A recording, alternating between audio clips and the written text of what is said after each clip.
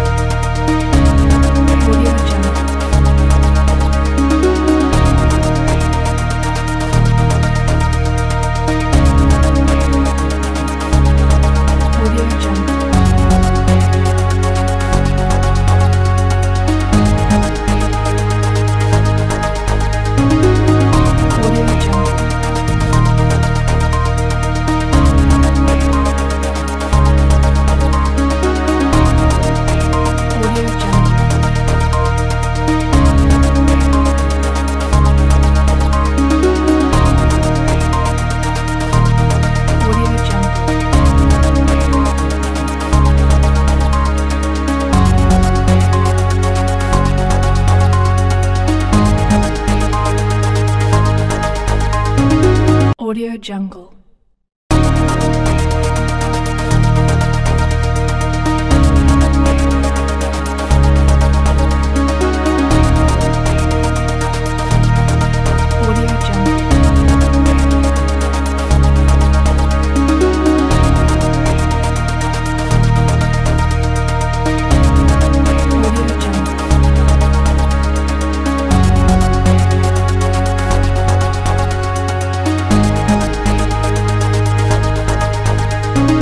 Audio Jungle.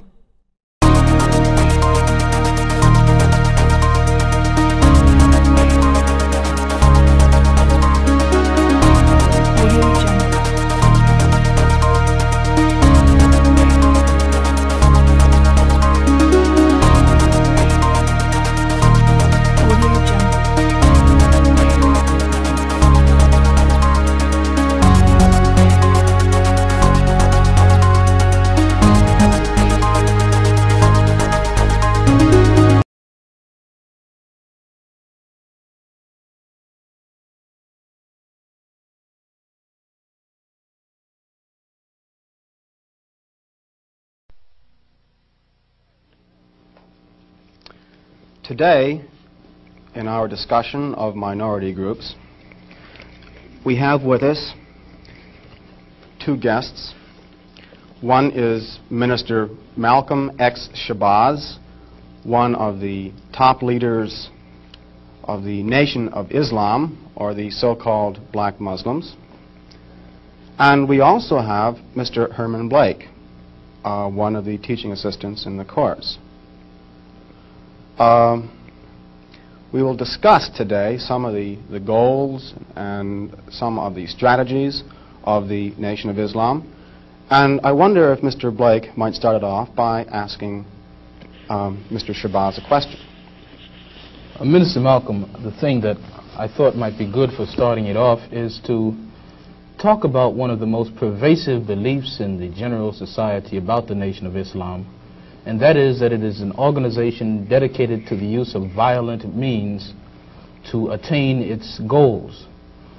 The question I have is, how true is this, and why do you think it persists in society? Well, the Muslims who have accepted the religion of Islam and follow the religious guidance of the Honorable Elijah Muhammad have never bombed any churches, have never murdered any little girls, as was done in Birmingham, have never lynched anybody, have never at any time been guilty of initiating any aggressive acts of violence during the entire 33 years or more that the Honorable Elijah Muhammad has been teaching us. The charge of violence against us actually stems from the guilt complex that exists in the conscious and subconscious minds of most white people in this country.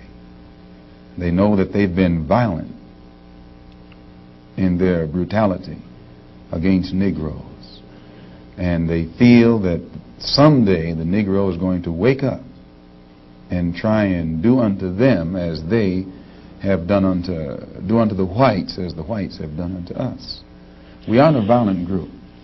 we are taught by the Honorable Elijah Muhammad to obey the law, to respect everyone who respects us. We're taught to display courtesy, to be polite. But we're also taught that at any time, anyone in any way inflicts or seeks to inflict violence upon us, we are within our religious rights to retaliate in self-defense to the maximum degree of our ability. We never initiate any violence upon anyone. But if anyone attacks us, we reserve the right to defend ourselves. So to accuse us of being violent is like accusing a man who is being lynched, who is being hung on a tree, simply because he struggles vigorously against his lyncher. The victim is accused of violence, but the lyncher is never accused of violence. And I only point this out because the various racist groups that are set up in this country by whites and who have actually practiced violence against blacks for 400 years are never associated or identified or made synonymous with the term violence. But whites speak of Muslims almost synonymously with violence. Whenever Muslims are mentioned by them, violence is brought up.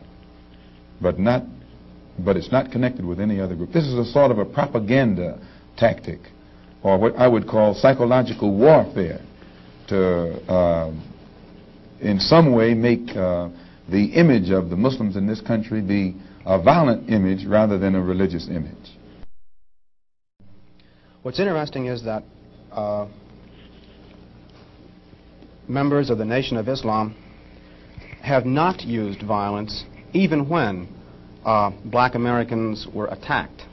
How do you account for this? Does this in any way contradict some of the basic premises of your movement? I don't know how you mean. Well, you maintain, for example, that you will not, or that you should not use violence unless you are attacked by the white man. And I think we can note in the last several years, certainly, dozens and dozens and dozens of instances in which Negroes have been attacked, killed in some instances. You mean in these demonstrations? These demonstrations and the bombings, for example, recently in Birmingham where they killed 4 little Negro girls.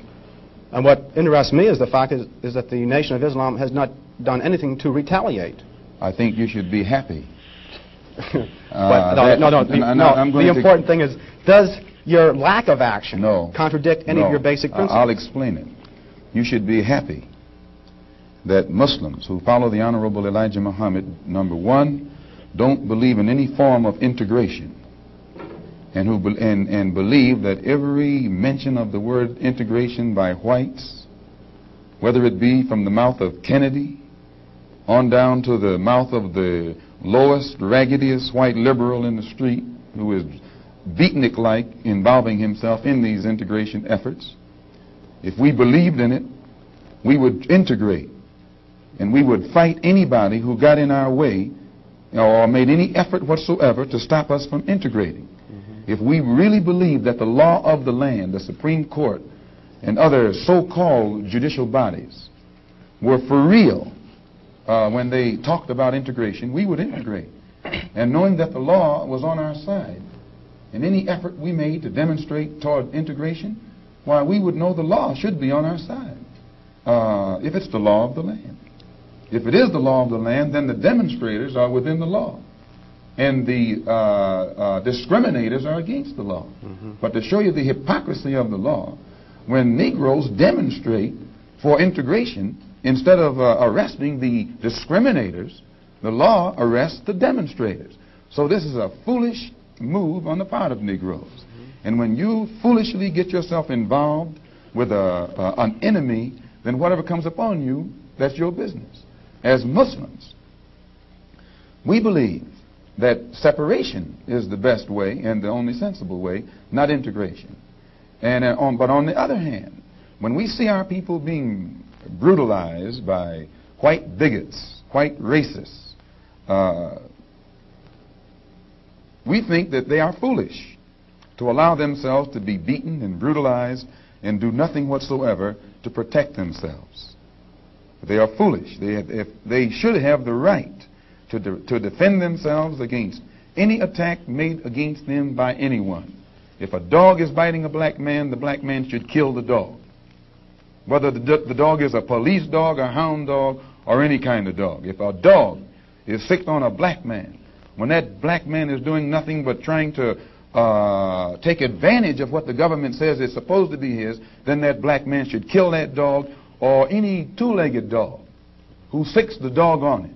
Should other black men help that particular person who was attacked?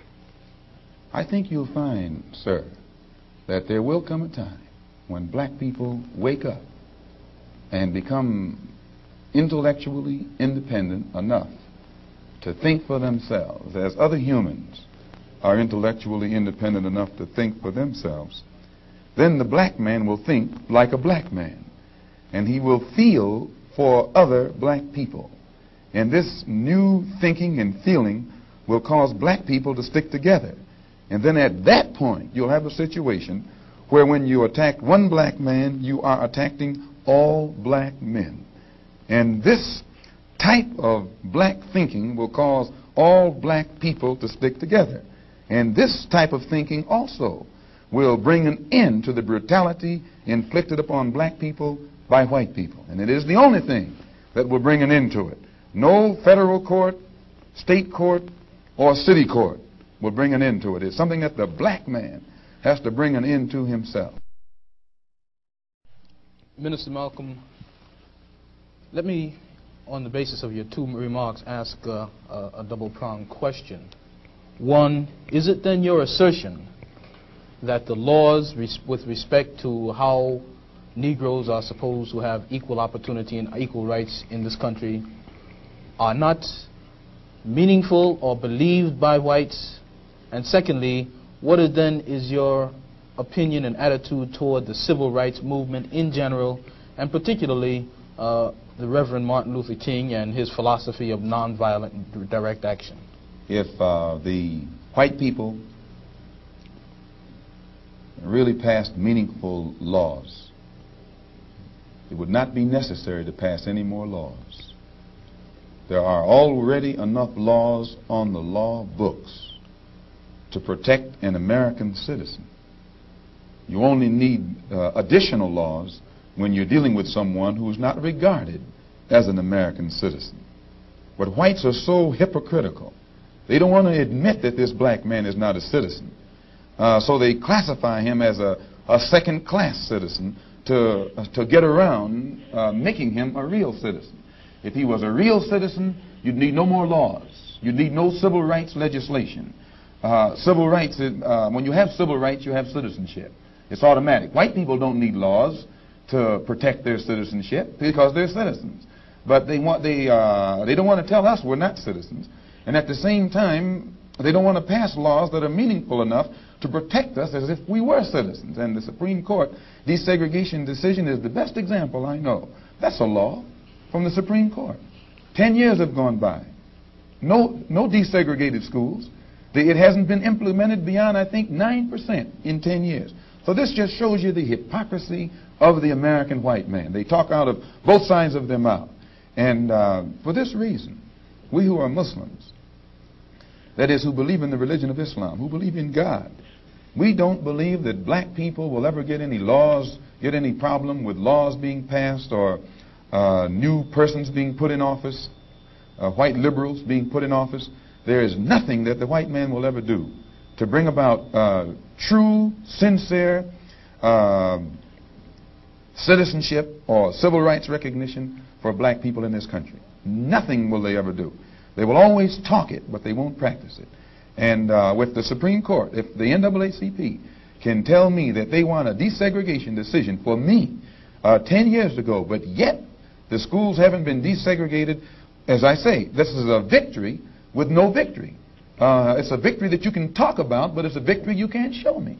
So if you represent the NAACP and you are telling me about this great victory you won for me, when I look at you, I have to conclude that either you have been duped yourself or else you are trying to dupe me.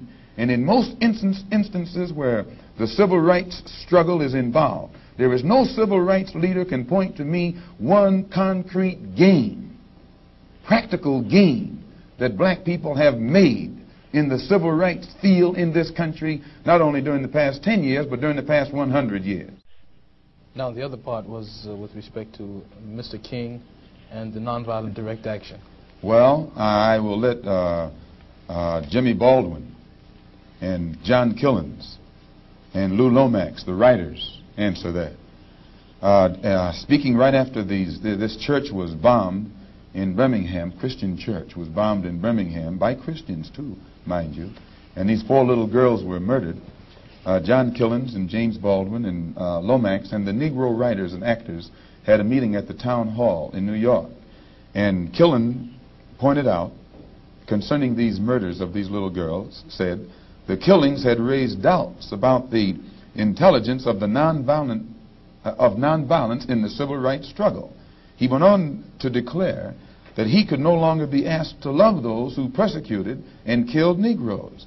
He also, and the writer, Mr. Handler, who's describing this, said that Killens, it was not clear concerning Killens' remarks to his audience that he was breaking with it was clear rather to his audience that he was breaking with the doctrine of the Reverend Martin Luther King's philosophy that as Christians, Negroes should love their fellow man in a truly religious sense. Now, James Baldwin, speaking on that same platform, said, and I was present during this entire affair, asserted that the American people shared a collective guilt for the persecution of Negroes, much as Germans did because of their silence during the Nazi persecution.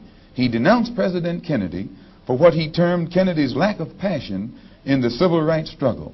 Mr. Baldwin said that there could no longer be a Republican Party for the Negro people as long as it listed a Barry Goldwater, nor a Democratic Party for the Negro people with a Senator Eastland on its roster. He asserted that the federal government acted swiftly and energetically, that unless the federal government acted swiftly and energetically, future slaughter would make Birmingham look like a dress rehearsal. And now, what do I think about King's attitude? King's right-hand man, Wyatt Walker, at King's convention, according to the New York Times on September the 26th, said, quote, we have been duped, meaning these persons involved in the civil rights struggle, of which King is the symbolic leader. His right-hand man says, and I quote, we have been duped, or have duped ourselves, into believing that the chains have been broken, when in truth we have only been chained more securely. Half freedom has in many instances been worse than no freedom at all. Why, don't ask me what I think about their struggle. I can tell you what they think about their struggle. And they are pointing out that it is becoming more difficult every day for the civil rights leaders to keep the masses of black people nonviolent and long-suffering and patient and keep them from becoming disenchanted. I hope that answers your question. Well, now there's a new party which has started on the East Coast called the Freedom Now Party, an all-black organization. Would you comment upon this and also upon the possibility that the Nation of Islam might begin to turn some of its attention to the political arena in view of the fact that it is in the political arena that Negroes have not been able to in any way get justice, as has been pointed out in your previous statement? I'm not familiar with the Freedom Now Party. I'm not too familiar with politics, period, only that in the sense that white politicians have usually been very hypocritical where the so-called Negroes are concerned. So I'm a bit disenchanted with politicians and politics. The Honorable Elijah Muhammad is a religious man, and his teaching is religious and his solutions are religious. The Freedom Now Party, from what I understand, is headed by a lawyer named Conrad Lynn. Mm-hmm. I know him. He probably means well. Before passing an opinion on what it is he's trying to do, I would like to analyze it and see who's subsidizing him, see who his friends are, especially who his white friends are. And after a careful analysis, if I could conclude that there was no white support, I would be inclined to have confidence in it. But if I saw him leaning too heavily upon his white liberal friends for support, then I'd be suspicious of that too. The Muslims, in my opinion, represent an all-black party. And the Honorable Elijah Muhammad pointed out at before 10,000 in Philadelphia on September the 29th at a rally that we were having, that in 1964 the black people should band together and do something about selecting and electing representatives, black representatives, politically, who have the rights and the best interests of the black people at heart, and that we should also unite together and sweep out of office all of the black political puppets who are used by the white power structure to continue white supremacy in our communities.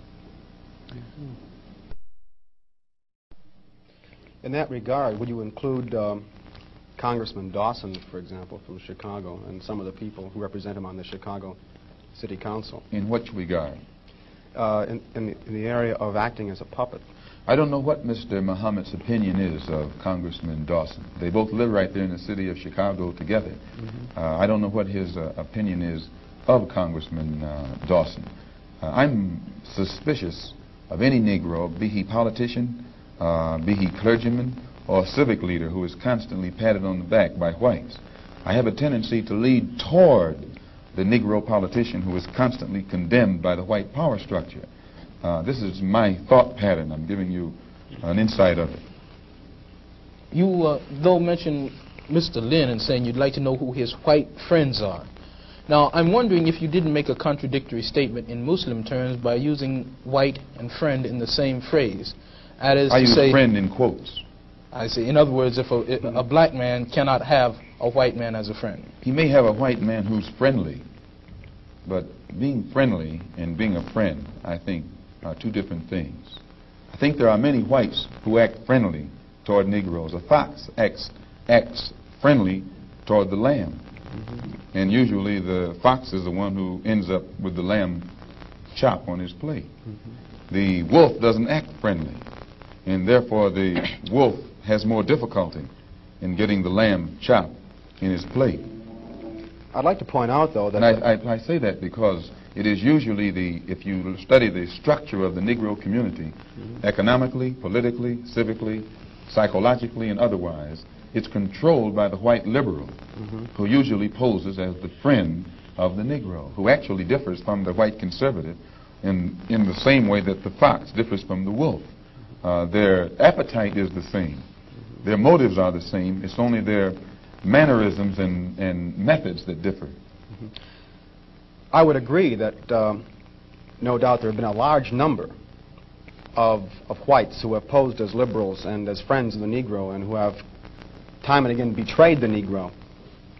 On the other hand, I think one could point to a large number of whites who have struggled for civil rights, for equality, and have got little or nothing out of it, other than quite a few bruises. Give me an example. Well, the large number of white students who have gone into the South, for example, working for SNCC and other organizations. Not working for SNCC or other organizations, but working for the white political machines who benefit by the voting efforts of Negroes. Okay.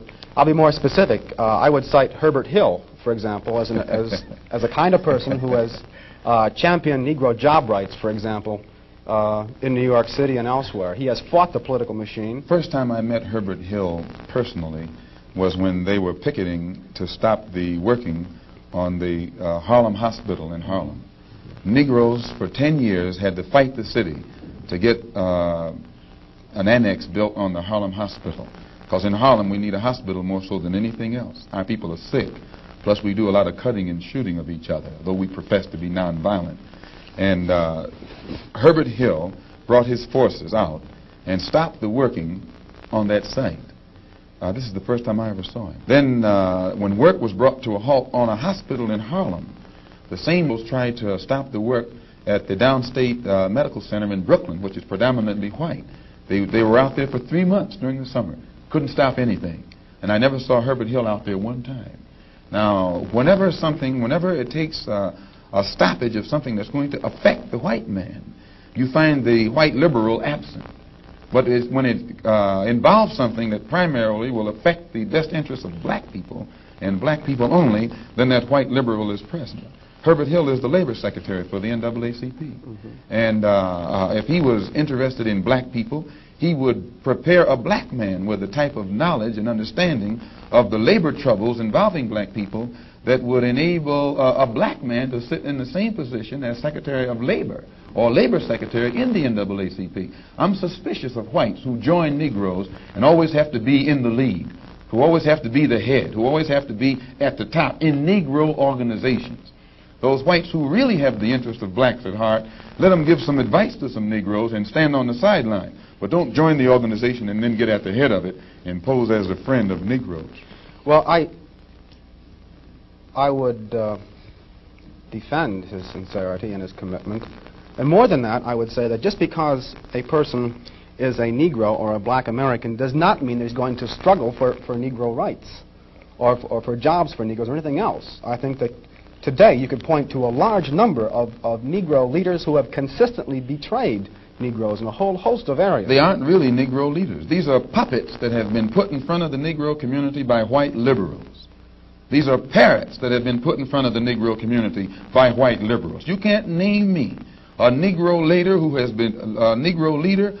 been betrayed Negroes, who has not been endorsed, sanctioned, subsidized, and supported by the white liberals.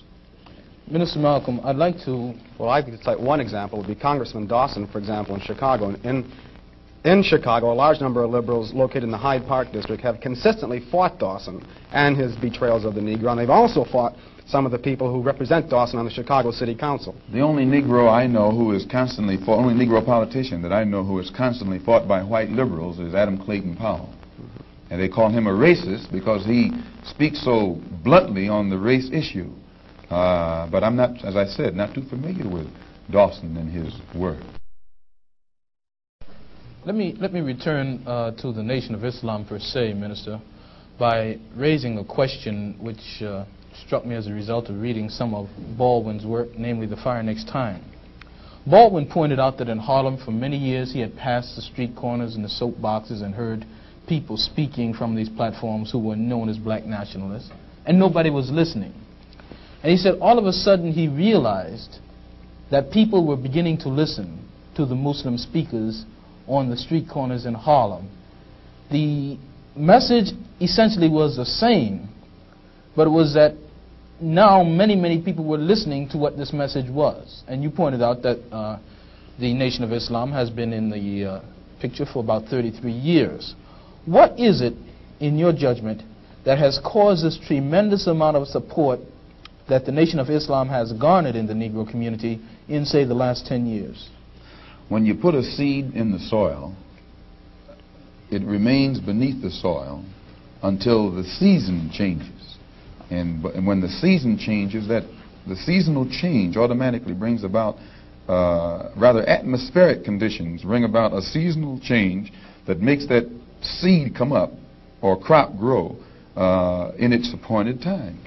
And all over this world today, God himself has brought about political changes, a political atmosphere, sociological, social atmosphere, economic atmosphere.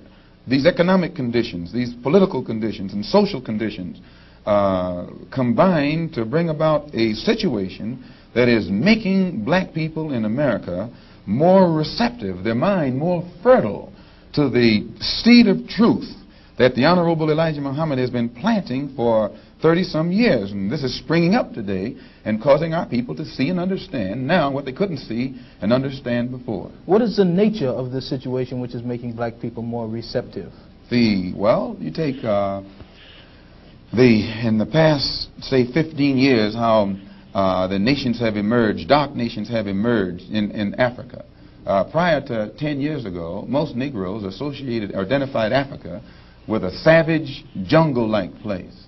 And whenever you mentioned the word African, in their mind's eye, they could see the image of someone running around with a spear, with no language, who'd say Ugga Bugga Boo or Bwana or something, and who'd be in a jungle running from lions or chasing lions. But then when, after the war, when the United Nations was set up in New York City, black people began to look at men like Tom Mboya. They begin to look at men like Nkrumah. They begin to see men like Lumumba. They begin to see men like Nasser. They begin to see these Belowa and Ezekwe, who could exchange intellectually with whites on an international level in a political forum and hold their own. This made the black people in this country realize that what the Honorable Elijah Muhammad had been teaching all the time actually had substance. And they began to turn it over in their mind and see that what he was saying had more weight to it than what these other Negroes were saying. And they began to identify themselves with the black world and the black struggle more closely than they identified themselves with this so-called white world. Let me ask you a question with respect to a statement which Essien Udom quotes as being on a bulletin board in the University of Islam in Chicago by the Honorable Elijah Muhammad. According to Essien, Mr. Muhammad states, "Up, you mighty race. You can accomplish what you willed. Build your future on these foundations: freedom, justice, and equality." What is the definition of freedom, justice, and equality for the black man, and where and when is it to be attained? Well, take equality first. The Honorable Elijah Muhammad doesn't teach us to associate equality with whites. Equality has nothing to do with whites. We don't want to be equal with the white man. He's not the criteria or yardstick by which equality is measured. He's not in a position to tell us we are equal. It's not his right. It's not his to do. Equality, we want equality. We had equality before the white man was created. We had equality before the white man came into existence. And we want equality whether the white man is on this earth or not. Equality means the opportunity to develop all of our dormant potential, all of our dormant capability. And in developing this dormant capability, the right and the ability to stand on this earth on some land of our own and bring about a civilization and a society in which we will be completely independent, complete freedom to take care of the needs, to take care of the wants and the likes and the dislikes of our people, to establish our own nation, our own society, our own heaven, our own future. This is what we mean by freedom, by equality. And justice means as you sow, so shall you reap. If you do wrong, you'll get wrong in return. And if you do right, you'll get right in return. When you're in your own nation, in your own land, you're in a position to get justice. But when you're in another man's country, in another man's land, under another man's flag, and under another man's government, and under another man's court system, you have to look to that other man for justice, and you'll never get it. And Negroes in this country probably are authorities on that. Yeah.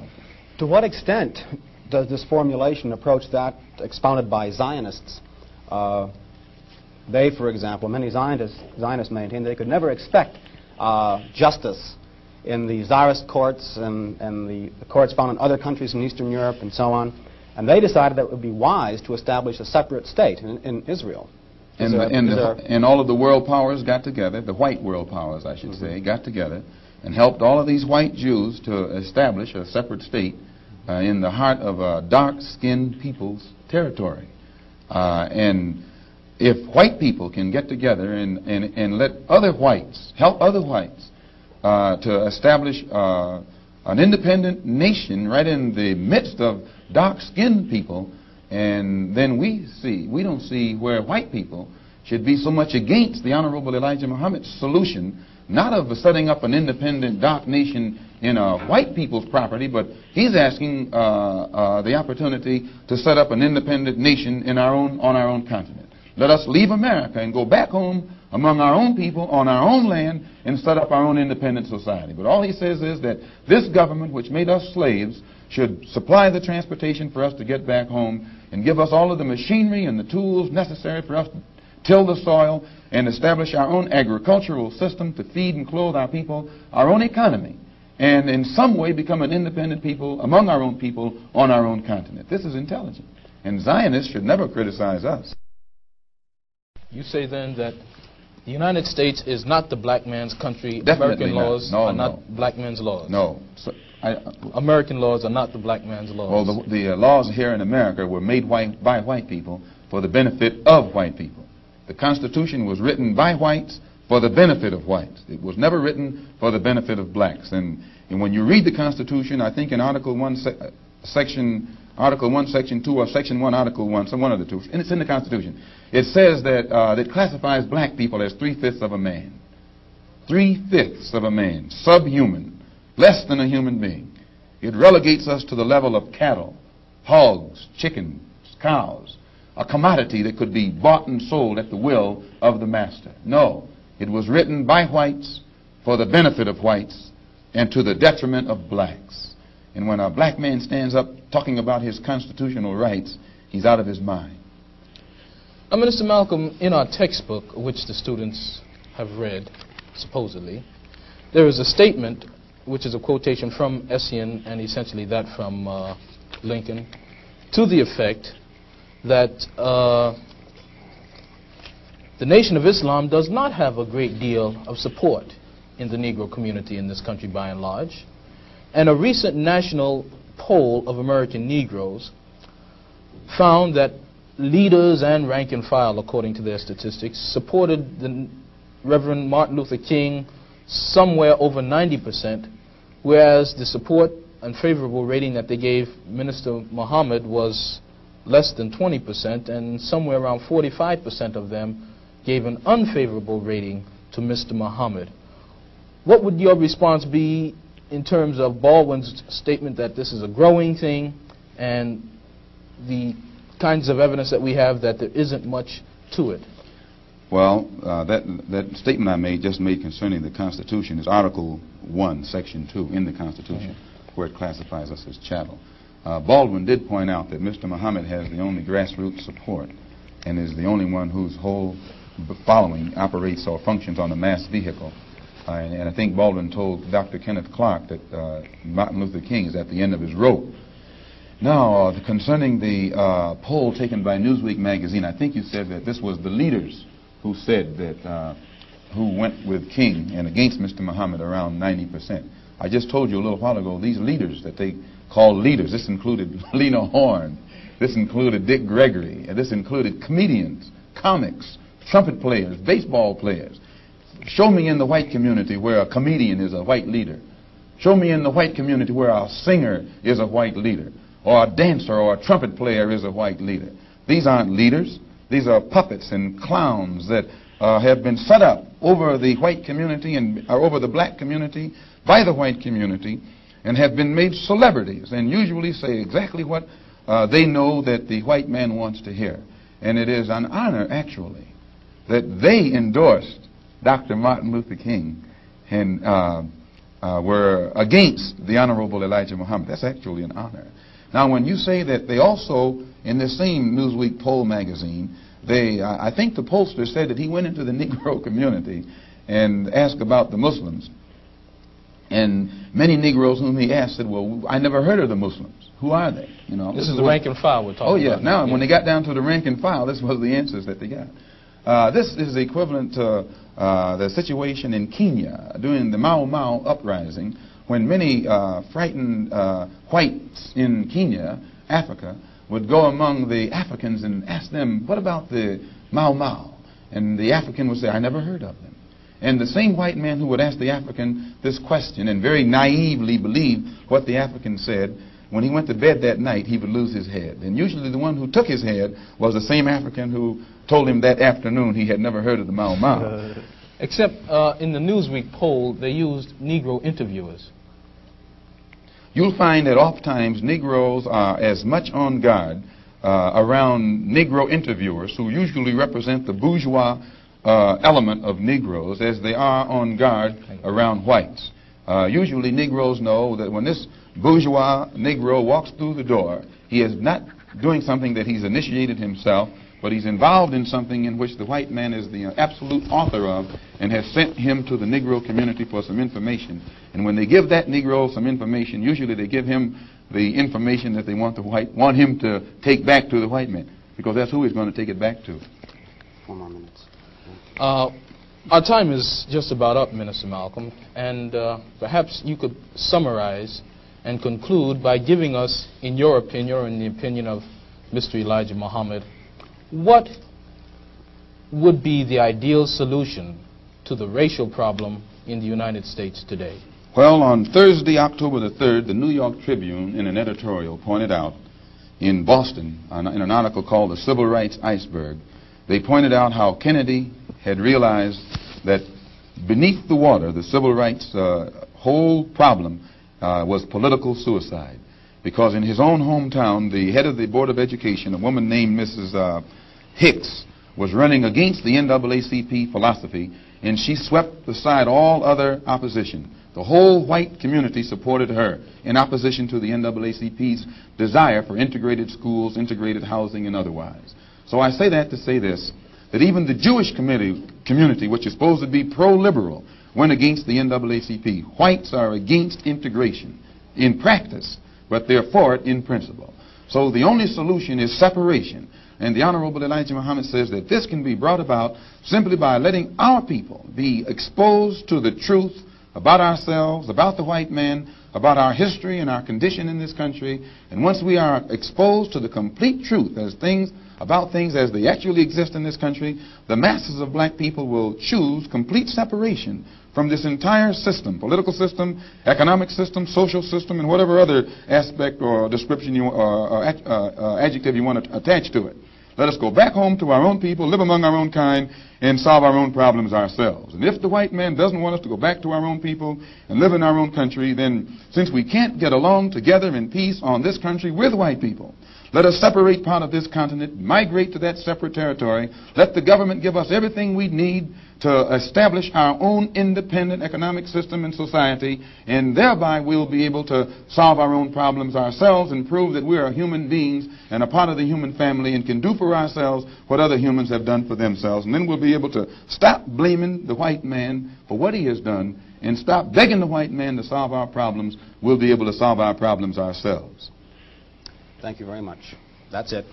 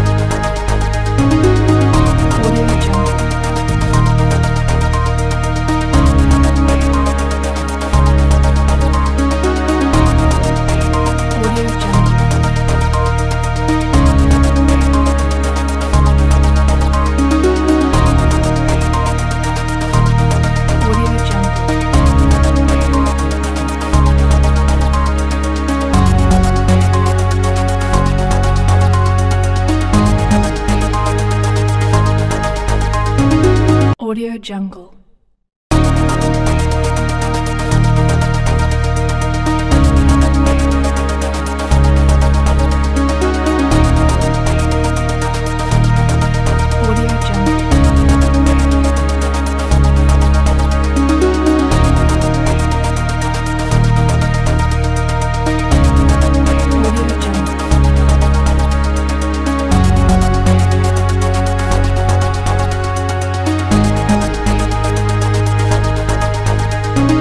Audio Jungle.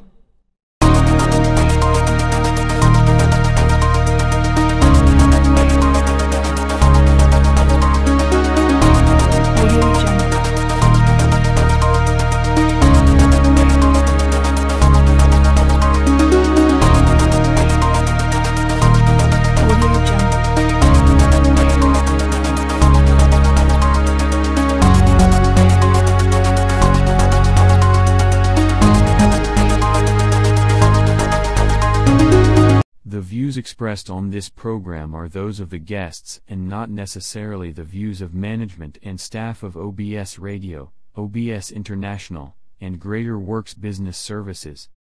Guests who appear on this podcast are not required to pay a fee and is made possible by radioguestlist.com. For more information, please visit our website at www.obsintl.cf. Follow OBS on Facebook at www.facebook.com/Austerlid Broadcast Section. If you want to contribute financially to help us continue broadcasting, please go to paypal.me/obsintl. Thanks for tuning in. We will see you next time. This is a presentation of OBS News, which is responsible for the guests and comments. This is OBS Radio, a service of OBS International, a division of Greater Works Business Services.